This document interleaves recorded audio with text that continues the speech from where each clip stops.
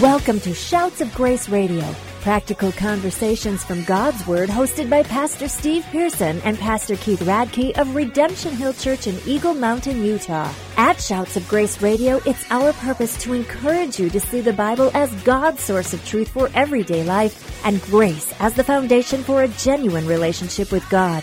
Now, let's join Pastor Steve and Pastor Keith for today's conversation. And welcome to Shouts of Grace Radio. This is Pastor Keith Radke here with Pastor Steve Pearson, and we are continuing a conversation we began on our last episode about the church. We started last time answering the question, what is the church? And we talked about how the church is built by Jesus and how Jesus builds his church upon the truth of God's Word and upon the grace that is available to us through his sacrifice on the cross for us. We also concluded with a few ideas on how to choose a good church, and you can look at Acts chapter 2, verse 42 for that. But today, we're going to talk about a question that is very practical for anyone who values the local Christian church, and that is, how do we fit in to the church? We see that it is important. We see that it is built by Jesus. But how do we fit in? How do we know where we're supposed to fit in to the body of Christ, to the church on a local level? So welcome again to Shouts of Grace, Pastor Steve. It is good to be together again. Good to see you, man. Love it. And to be talking about a very important topic for any follower of Jesus Christ. And anyone who's curious, too. You might have tuned into this broadcast, and you don't consider yourself a follower of Jesus Christ, but you're curious. And we hope that today's conversation will help you understand the value, not only that Christians should place on the church, but ultimately the value that Jesus Christ himself places on the church. Pastor Steve, just to kind of refresh from our last conversation, what is the church exactly? What makes a church?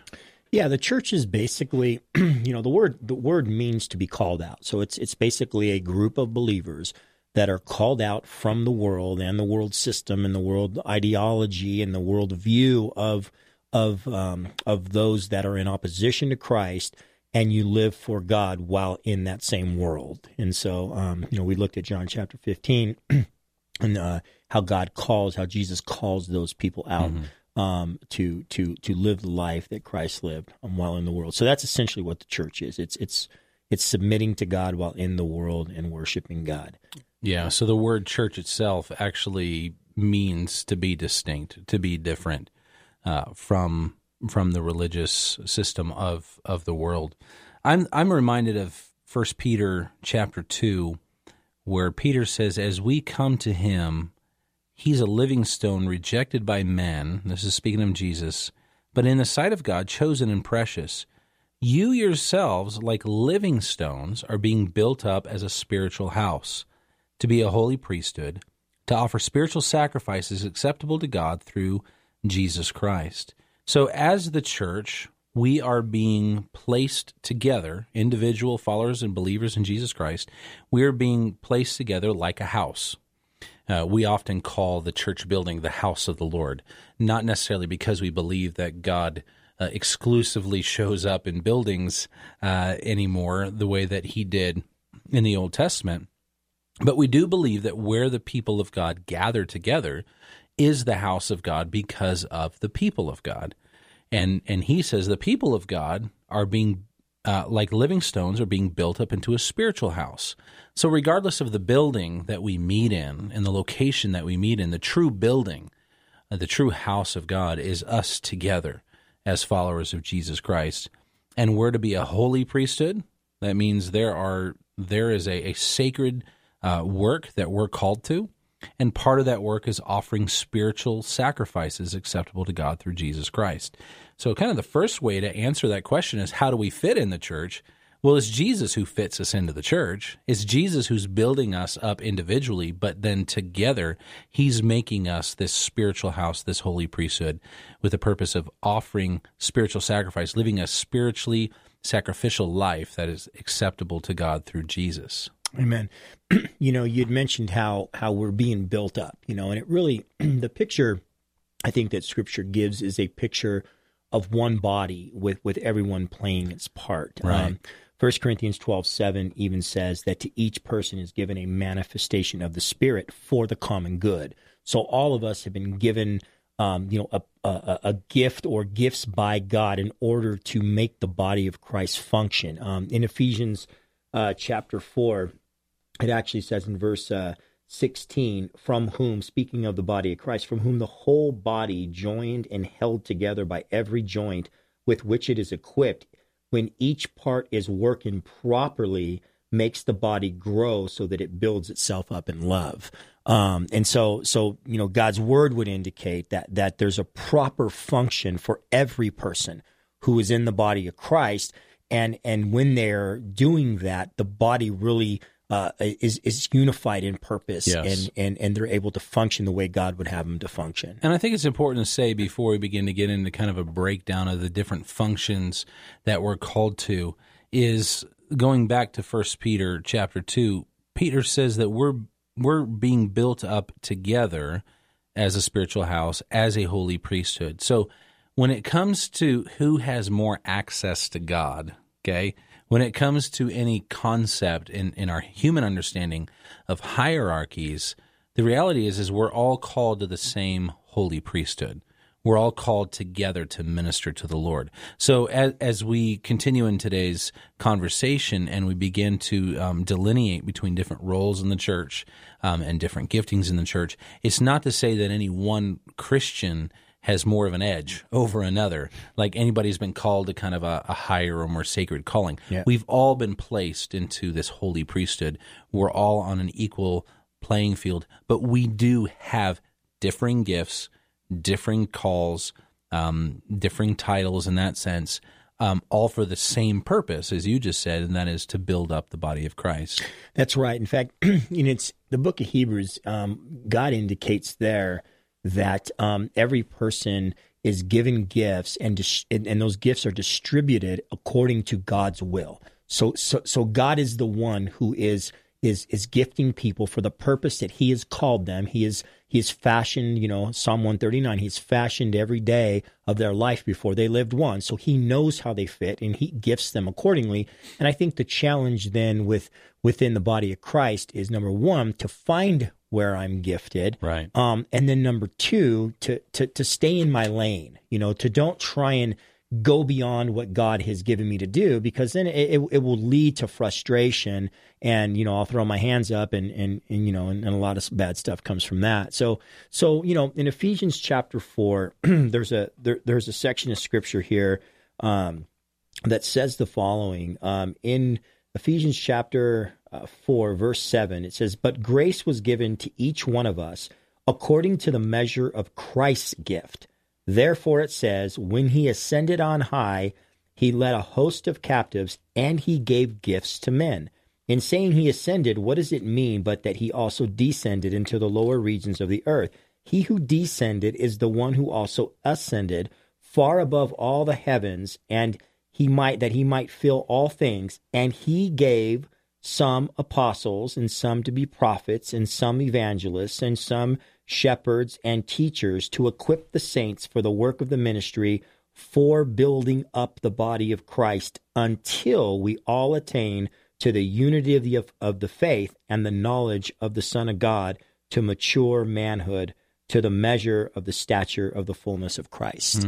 And so, again, that concept of these gifts are given until we attain to this unity of the faith, which we would understand would ultimately be when Christ perfects us, right? And there's a unity of the faith, and we're mature, filled up in Christ, right? And so, what are these gifts? That when He ascended, He gave to men, and He says that they're number one, apostles, prophets, evangelists, shepherds, or another word is pastors, and teachers, and they are for a purpose, and that is to equip the saints. And so when you look at those, you want to be careful to not read more into them than what they are, and you certainly want to grab all that God has for you out of that. But when it says that He gave some to be apostles, right? Now, the word apostle means to be sent, right?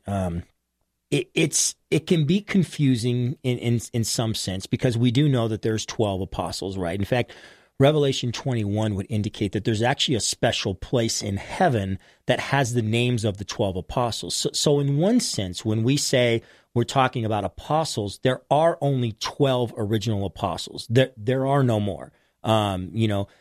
But the reality is there would seem to be, because when he ascended, he actually gave gifts, and there's an apostolic gift. And so, talk about, Keith, what you think, what you understand the apostolic gift to be, because I think it's very applicable to a lot of people, and they may not even realize that they have it. Yeah, and I think we see it demonstrated a lot in the life of Paul. Paul would say that he was an apostle by the will of God, or an apostle by the will of Jesus Christ. He understood that what he was doing was a bit more of a pioneering type of a work. In the same way that Jesus gave the 12 apostles, of course, Judas was the 12th who betrayed, and then he was replaced. There's a lot of debate about whether the replaced one is the 12th or Paul is the 12th one. Paul never gets into that debate, so we're going to try to stay away from that ourselves. But what Paul did in his life, Paul took the gospel to places that it had never been before. Paul took leaders to places to plant churches where churches had not been planted before. Paul was a man of great vision. He was a man who was willing to, in a good way, he was willing to be a holy instigator, to instigate a movement for the sake of the kingdom in places where it was still needed. And I think that is probably a good way to describe the function of an apostle. An apostle would also have a sense of direction on doctrine. You see, even in Acts chapter 2, verse 42, that we're to continue in the apostles' doctrine. That these guys were given by Jesus, essential Christian doctrine, where the Old Testament came together in doctrine that we believe to be, essential for Christianity, and something that's continued to this day. So the apostle is initiating. The apostle is not just initiating, but then he is also touching base with works that he has been a catalyst for starting. So Paul would visit those churches again. He would encourage those leaders again. He would go back to places where he had given the gospel, and he would see what more needed to be done. And in his particular case, he didn't stay in any one place for too long. Yeah. And that was a bit unique to Paul. It was also kind of unique to the time. But I think there's a lot of people these days, I would say like a church planter would function in an apostolic way. I think you and I both have had different Christian men in our life who've been, apostolic in us, kind of motivating, pushing, instigating us in a certain direction in a good, healthy way. So you see the apostles' function is it's almost like a holy entrepreneur. Yeah. You're listening to Shouts of Grace Radio with Pastor Steve Pearson and Keith Radke. At Shouts of Grace Radio, we're thankful for the encouragement from Key Radio, reaching Utah on the airwaves with good news of eternal life from their station in Provo, Utah. Key Radio can be found online at keyradio.org, and your support of Key Radio makes programs like Shouts of Grace Radio possible. Now, let's join Pastor Steve and Pastor Keith for the conclusion of today's conversation. In Romans chapter 15, verse 20, Paul said, "And I make it my ambition to preach the gospel not where Christ has already been named, lest I build on someone else's foundation. But as it is written," he says, "those who have never been told of him will see, and those who have never heard will understand." And of course, he quotes Isaiah 52, verse 15 there. And I think you're right on that. I think there's a lot of people misunderstand, that verse as if to say, well, you don't build on another man's foundation, and that, if you were to go in a church planting context, if you were to go plant a church, you don't build, right next to somebody else. And yeah, that's true, but the context of that would be, listen, Christ's personal ambition was, I want to go where nobody's been. I want to reach the lost. And so I would agree with you on that. And I would add this too, I think an apostle, or the gifting of an apostle, also entails vision. Yes. It really is a visionary who who understands that, gosh, I want to reach those places, and God just gifts them with the vision to just reach them. They may not know how to carry it out completely, but God puts different people in their life in order to kind of supplement those handicaps to actually implementing what their vision is, and so I think that's important. An apostle is not necessarily, or the gifting of an apostle is not necessarily one man who can do everything. I think there's a misunderstanding in that. It's not, it's understanding this is a gift and a call that I have. There's almost, I guess, Keith, there's a way of saying it. There's almost an uneasiness about where they're at. In other words, they can never stop and smell the roses. They're always thinking ahead, and they're always, they're living in the now and thinking in the future type of thing, And I think that can be dangerous, but it also can be very healthy, as it's always keeping the freshness of the movement of the kingdom of God on the forefront of their mind. Right. And then you see the partnership that Jesus puts into place purposefully. You have apostles and you have prophets. And those are going to be those who are proclaiming the word of God. They are, their purpose is to communicate simple, clear, authoritative messages from God in a doctrinal sense. We read some of those guys now. We listen and watch some of those guys now, where when they speak about God's truth, we stop and listen and we take note. That's right. And you see that prophetic gift being exercised in those kind of people. They're the ones that give more depth to, I think, the work that the apostle is doing.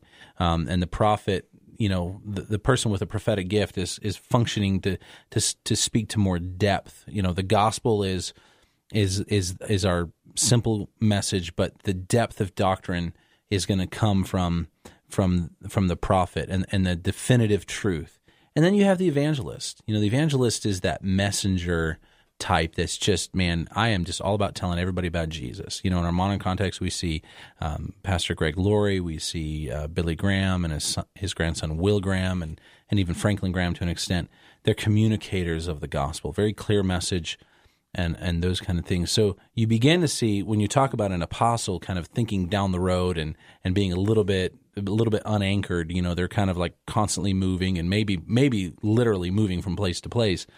You start to see how these other roles begin to kind of fit in to provide some balance. Yeah, and I would say too, some of those giftings, like I look at the gift of evangelism, the way I've kind of always understood it, like, you've got the Greg Lauries. You might have listeners that are saying, oh yeah, well, you got the Greg Lauries and the Billy Grahams, and who in the world could do that? And the gift of evangelism is a practical bottom shelf gift too, Keith. It's just this power that you got, that when you go and you open your mouth, it's a gift where the Holy Spirit fills your words, and people just hear and they're impacted by the gospel. And I think there's some people that are responsible with street preaching that have that, and there's other people, like we have a couple people at our church that, man, they just want to go out and witness on the street. That's right. And it's just like, that's not my gift. If you start a conversation, I could get in on that, but I'm just not one that's really good at. And these guys just go and open their mouth, and it's like, before you know it, bam, they're